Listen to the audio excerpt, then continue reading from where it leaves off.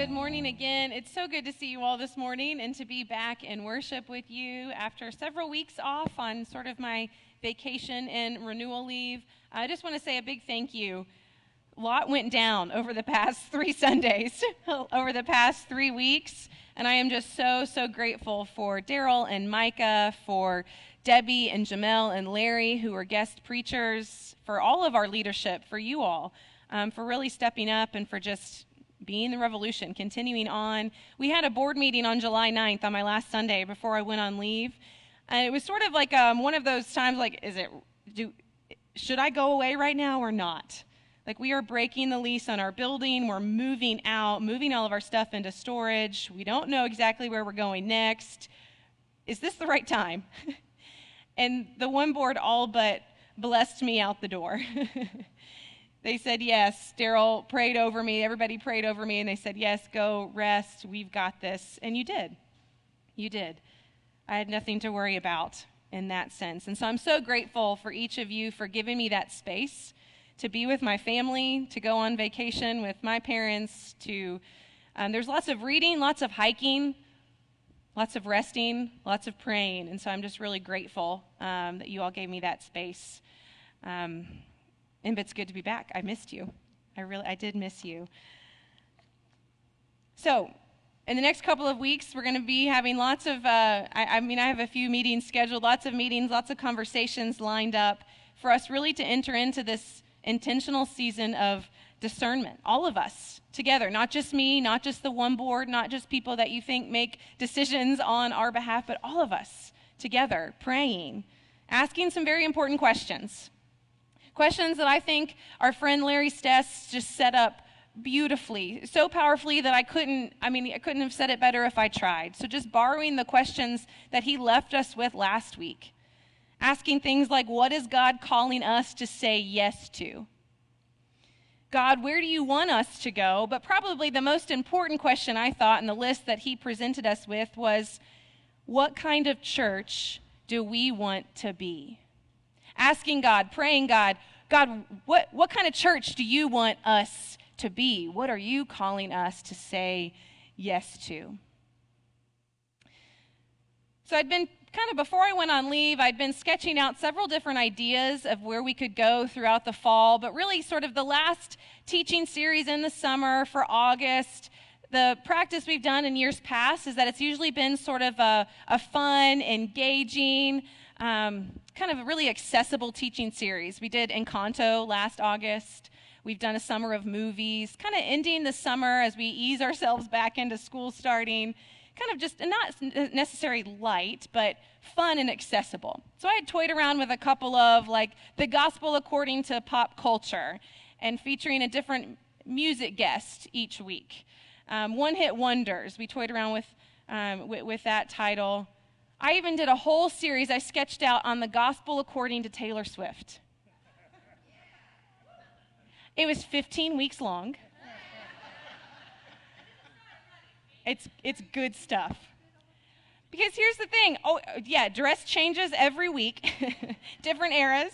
Because here's the thing. Even things that we deem secular, they bump into these universal truths of the gospel. The gospel according to pop culture, So I'm going to hold on to that one, gospel according to Taylor Swift. So I was going to start it today, 15 weeks, good stuff. To be determined, it's coming soon to a pulpit near you. But honestly, that's just not where I thought we were right now. Not what we needed. Because honestly, I think we need some space to do some digging. And not just me, not just our leadership, not just the founding members that are here, but all of us. Some deep listening and some deep dreaming. As Larry encouraged us last week, he said, we need to let our dreamers dream. Who are our pioneers? Let them explore. Who are our visionaries? Let them craft new ways to fulfill the mission of Christ that we are called to do. So many of you throughout the course of this last week, when you knew that I was back in the office, you were texting me properties that you saw, taking pictures of churches you'd walked into, asking me, when we had coffee, so many, keep dreaming, keep thinking. Leave no stone unturned. We enter into this season now of deep listening together so that we might attune our ears to where the Holy Spirit might be prompting us. It's exciting and it's terrifying, which means we're probably in the right spot. We need that space to dream and to explore, all of us together. So I thought our first step as a community of faith in this process should be turning to Scripture and the wisdom of our canon, our tradition, and our faith. Even if we don't always realize it or remember it, there have been a lot of people who have been in this space before.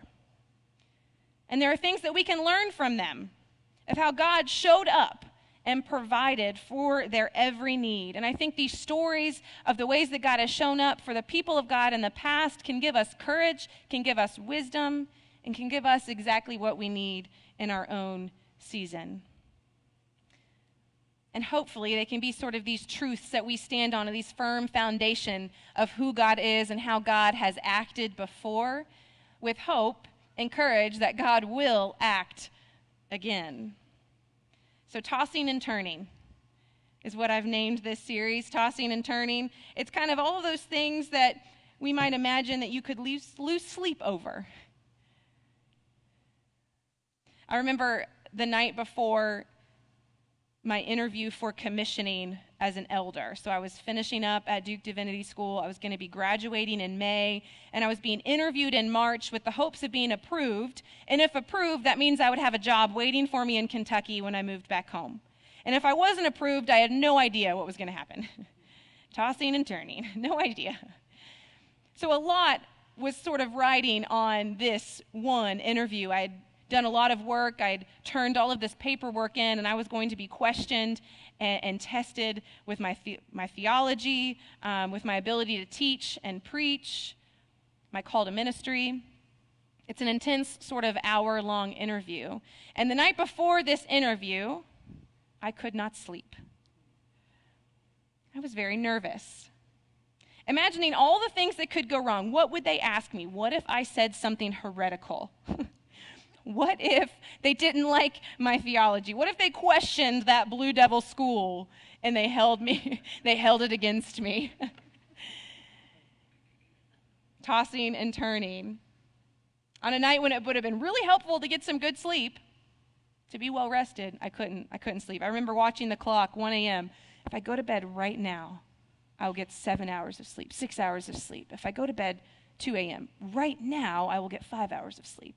Every hour. Have you ever had one of those nights? If I go to bed right now, I will get 4 hours. That's a whole REM cycle. Man, you could feel like a brand new person with 4 hours. Tossing and turning. You've had one of those nights before. You know who else has? Taylor Swift. In fact, she wrote a whole album called Midnights. 13 songs about 13 sleepless nights that she has had. I just had to. 13 sleepless nights, she says, scattered throughout her life. You know what she says about this album? This is her most recent one, that she hasn't re-recorded. She says, this is a collection of music written in the middle of the night, a journey through terror and sweet dreams, the floors we pace and the demons we face, for all of us who have tossed and turned and decided to keep the lanterns lit and go searching, hoping that just maybe we'll meet ourselves.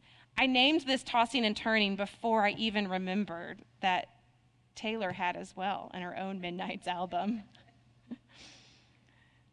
But there's something about our human experience of this idea of losing sleep in certain seasons of our lives. Oh, look, I gave that to you. The uncertainty of it, the unknown future, the anxiety, the what ifs. And there's something about when you're awake in the middle of the night, you're not thinking straight. Things that you worry about, you probably don't worry about at 2 p.m. like you do at 2 a.m.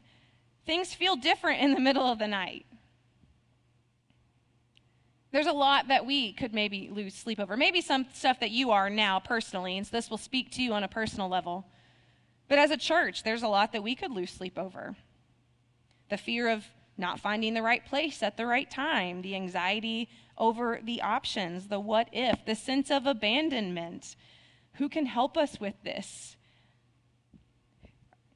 Where do we go from here? But here's what I want us to remember and know over the next couple of weeks, that we are not the first ones to be here. We are not the first community of faith to find ourselves in this sort of wilderness unknown. We are not the first people to have such worries or concerns. And in Scripture, there's actually several stories of what we call people going through a wilderness journey. And so each week over the next couple of weeks, I want to look at one of these different stories, one of these different characters in the story of Scripture and of our faith, of their place of wilderness, and then explore, how did God show up? How did God provide for them then? How was God working? Stories like Moses, Ruth, Naomi, Hagar, Jesus, wilderness journeys. All along praying as we go and inviting you to pray with me, what kind of church do we want to be? What kind of church do we want to be? What dreams do you have for us and for this city? What visions for how the kingdom of God might come here in Louisville, in Middletown, in wherever we are? Toward the end of the service, I'm going to invite you during communion to take a Post-it at the end. See where Daryl and Micah, everybody wave. Oh, hi, Daryl and Micah. They're presenting our board this morning. There are some Post-its on the back table.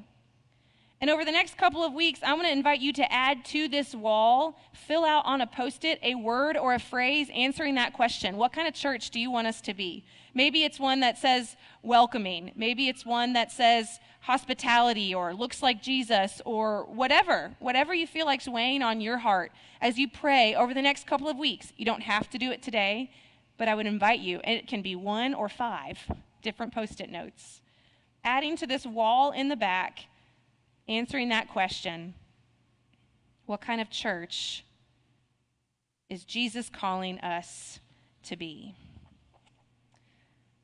So I'll invite you to do that at the end of the service. But you can be thinking about that even now, what you might write on a Post-it note.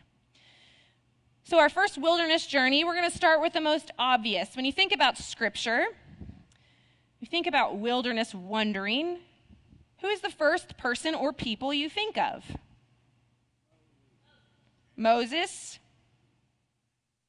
Who else? Oh, okay, yeah. Adam and Eve.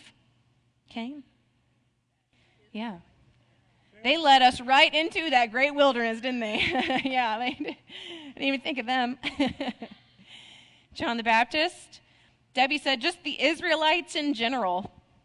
Yeah. Wilderness wandering. That's where we're going to start this morning. Moses is kind of his own Sunday here in a little bit, here in a few weeks.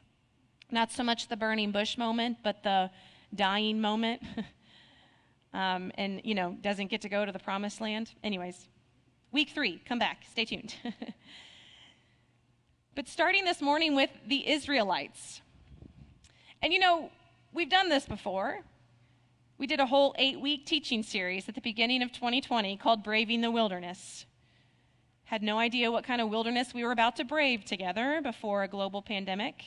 But we spent 8 weeks looking at the story of the Israelites and the role that the wilderness played for them and for how God showed up. So there's nothing new maybe that we're going to hear or say this morning, except that this is the power of the story of our Scripture that's living and breathing and active, speaking to us in different ways, in different places, in different times, reminding us this is the foundation of the faith that we stand on. And we rehearse these stories week after week and year after year because we need to remember who our God is and how our God provides. So we're going to start in a familiar place because it's formative and it's important. The story of the Israelites. We find them in Exodus 1. So this is not going to be a survey of the 8-week teaching series, I promise. Maybe a little. We're not going to cover the whole book of Exodus today. maybe a little. But I'm going to start in Exodus 1, and we're going to end in Exodus 40. But I promise you, I'm not going to talk about each chapter. Megan's scared. I promise you, it's going to feel like that the first couple of things, but we're going to move quickly. I want you to think of this as snapshots. Snapshots in your head of different episodes. We can't cover them all. Different episodes that were important for the people of Israel. We find them in Exodus chapter 1 in captivity. A new king has come into Egypt who did not know Joseph, which you remember is how the people kind of got there after a famine. But over time, over generations, the population had gotten really big. There arose a new king in Egypt who did not know Joseph and the people and the story there. And he said, look, they're too big for us. They're too mighty. We're going to put them into slavery so that we can subdue them. But what he found out is that the more these people were oppressed, the more they multiplied. And Scripture says in Exodus chapter 1, the Egyptians were in dread of the people of Israel. So they made their lives bitter with hard service and mortar and brick and in all kinds of work in the field. For generations and generations, they were enslaved in Egypt, making bricks and working all types of work in the field. In Exodus 2, we find this. During those many days, the king of Egypt died, and the people of Israel groaned because of their slavery and cried out for help. Their cry for rescue from slavery came up to God, and God heard their groaning. God remembered his covenant with Abraham, with Isaac, and with Jacob. God saw the people of Israel, and God knew. It's one of the most powerful verses in all of Exodus. God heard their cries. God remembered God's promises. God saw the people of Israel, and God knew them. God knew their pain. So that's the first thing that we learn in this first snapshot is God hears the cries of God's people. The second snapshot, Moses and the burning bush. God calls Moses to go to Egypt. I will send you to Pharaoh that you might bring my people, the children of Israel, out of Egypt. But Moses said to God, who am I that I should go to Pharaoh and bring the children of Israel out of Egypt? He said, but I will be with you, and this shall be the sign for you that I have sent you. When you have brought the people out of Egypt, you shall serve God on this mountain. You might have remembered this story. There's lots of back and forth in this Moses and the burning bush and God calling Moses. But he's saying, well, who am I to go? And then he says, well, who should I say sent me? And God says, you should say, I am. Okay, but are they really going to believe me? It goes on to asking for signs. There's a sign with the staff, and Moses picks up a staff. Finally, Moses says, I am not eloquent enough for this. You should send my brother Aaron. He's great. He can do it. He says, is there nobody else? Finally, he says, please send somebody else. And so God says, fine, your brother can go with you. Your brother can be your sort of mouthpiece, so to speak. You'll go together, but I am sending you. Lots of back and forth. Lots that we can unpack in this call story of Moses, when all he does is focus on how ill-equipped he is. And yet, what do we see the God of Israel do? We see that this is a God who calls. And not only does God call, but God calls Moses, God sends Moses, and God equips Moses. I'm sure at some point you've heard the little saying that God does not call the equipped, but equips those that he calls. It's kind of one of those silly little sayings that we churchy people might say, but man, is it not true? Man, has that not served as a reminder for me throughout my life that God equips those that God calls. This is a God who calls Moses and sends Moses and equips Moses. So then we fast forward through several different plagues and the going and speaking to Pharaoh and the Passover and the killing of the firstborn, some really, really difficult things. All the while God working through Moses to try to set the Israelites free. And we find them then at the shore of the Red Sea or the Reed Sea, and Pharaoh has changed his mind. And he has sent all of his chariots chasing after them, and there's nowhere to go. They're closing in behind them. They stand before a sea, and you remember what happens. We've all seen The Prince of Egypt. Read our Bibles. And Moses lifts his staff, and he puts it in the water. God parts the sea, makes a way where there wasn't a way for the Israelites to pass through on dry ground. And not just then, but as the Pharaoh and the chariots, or not the Pharaoh, but the chariots and all the horsemen go in after them, the sea closes again and washes the threat of Pharaoh away. This is a God. That's in Exodus 14. See, we're already in 14. It's okay. We're going to 40, but we're already in 14. God makes a way out of Egypt. This is a God who is strong and mighty, one to be feared. This is a God who saves. God redeems God's people. Makes a way for God's people where there wasn't a way. The right response then, we see Miriam, the sister of Moses, leading them in a song of worship and praise on the shoreline of the sea. The right response is to praise God for God's goodness and provision. And then, honestly, the real wilderness begins. I started this wilderness journey when they were in captivity, enslaved in Egypt, but truthfully, it begins when they're on the other side of that Red Sea. They're free, but now what? They've left everything they knew. For generations, remember, these are people who were born and raised in Egypt. It's all they ever knew. And now what? And not 10 verses after they sing that song of praise led by Sister Miriam, do they start freaking out. 10 verses later, chapter 15, then Moses made Israel set out from the Red Sea, and they went into the wilderness. They went 3 days in the wilderness and found no water. When they came to Marah, they could not drink the water because it was bitter. Therefore, it was named Marah. And the people grumbled against Moses, saying, "What shall we drink?" And he cried to the Lord. And the Lord showed him a log, and he threw it into the water, and the water became sweet. This is the first of 3 or 4 more times when this episode will happen, whether it's water, whether it's bread, whether it's quail. The people grumble. The people blame Moses. Moses says, "What do I do with these people?" But God provides. There's at one point where some of the people actually wish to go back to Egypt. Do you remember that verse? Because at least there they knew that they were going to be fed. At least there they knew that they would have water. So imagine that level of desperation in the wilderness of the unknown, that they would rather go back to slavery. That's how much I think as a people in our human nature, we want this sense of security. We want to know. Maybe we want to be in control. So much so that we would choose a known that is evil versus an unknown and trust that is better.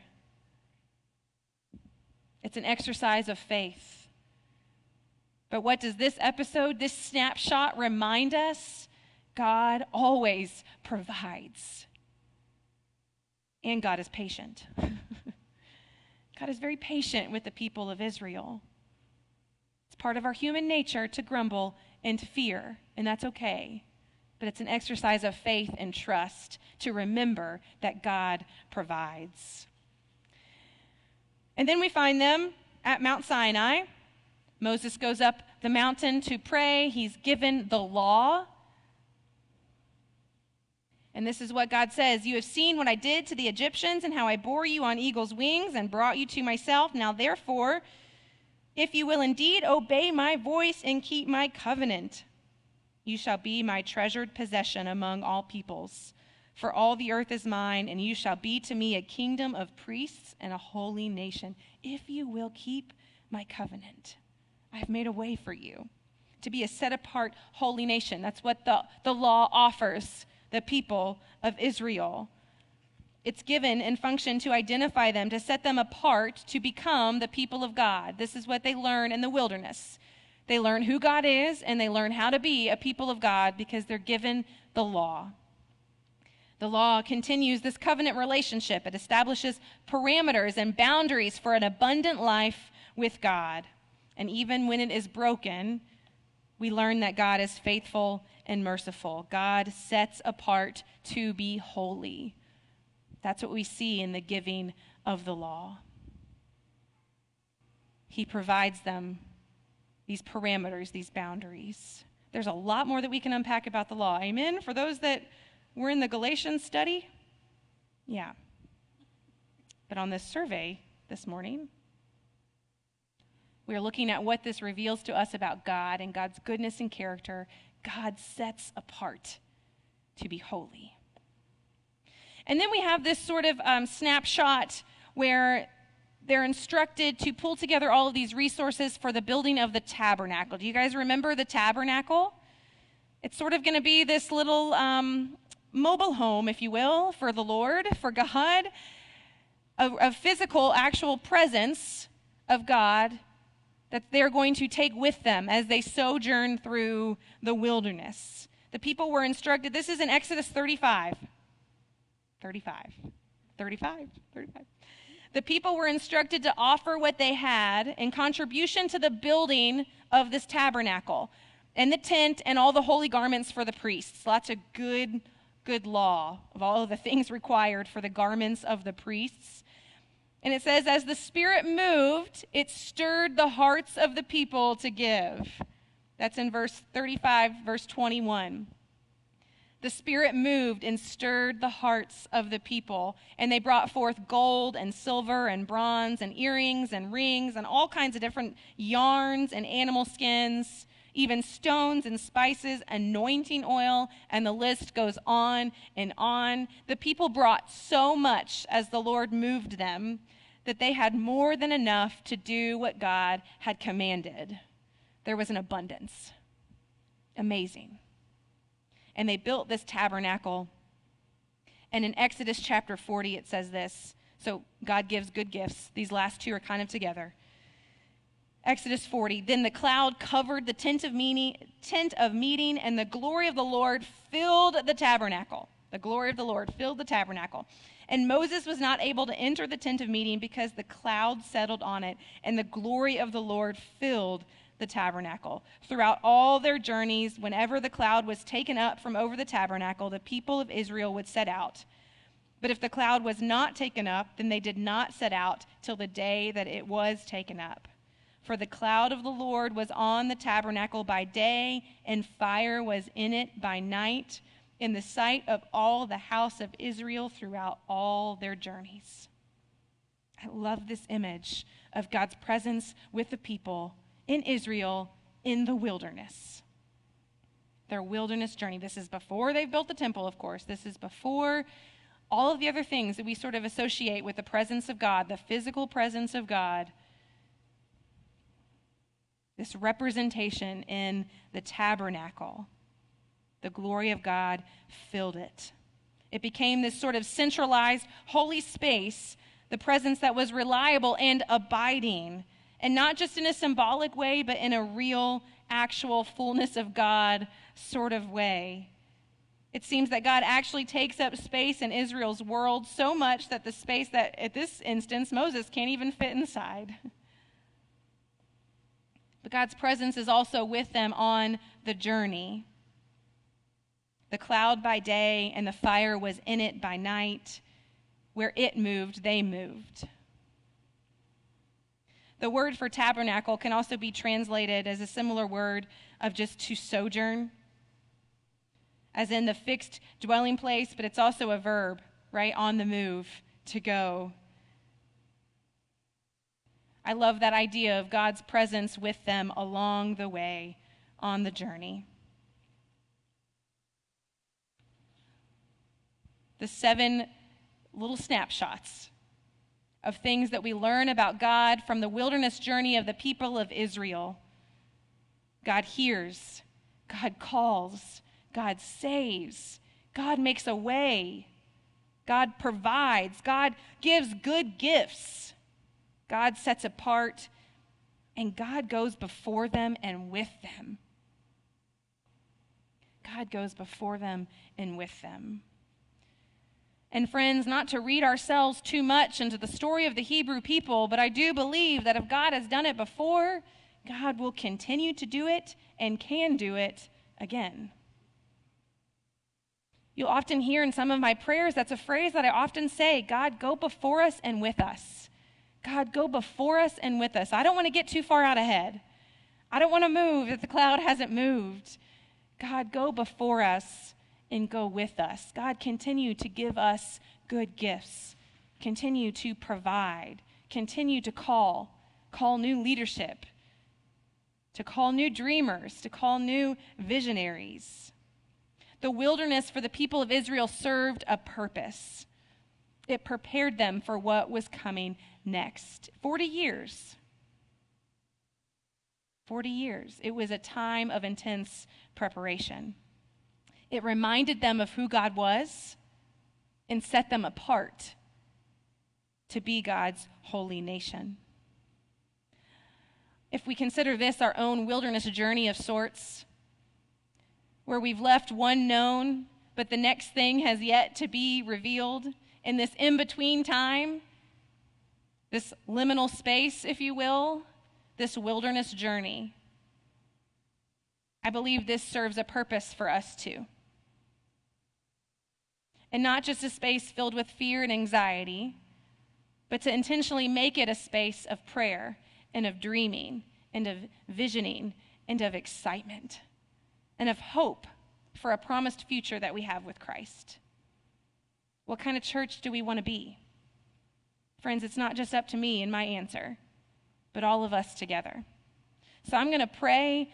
The band's going to come up. We're going to move to our time of communion like we usually do, but I just want to encourage you, take a Post-it on the back table. If you have an answer, go ahead and jot it down, put it on the wall. If you have a new answer next week, do another one and put it on the wall. I want to see that space sort of filled. I know we might do something creative with it over the next couple of weeks, but I'd love to see that space filled up with the dreams that the Spirit is already stirring within our heart of what kind of church God is calling us to be. Amen? Let's pray. God, we thank you so much for who you are and for these reminders of the God that we serve. That we've inherited this story of people who have gone before us in faith, who have walked uncertain roads before, and who have seen you show up. We know that you are a God who calls and who saves and who sustains and who provides. So we are here, God, and we are listening.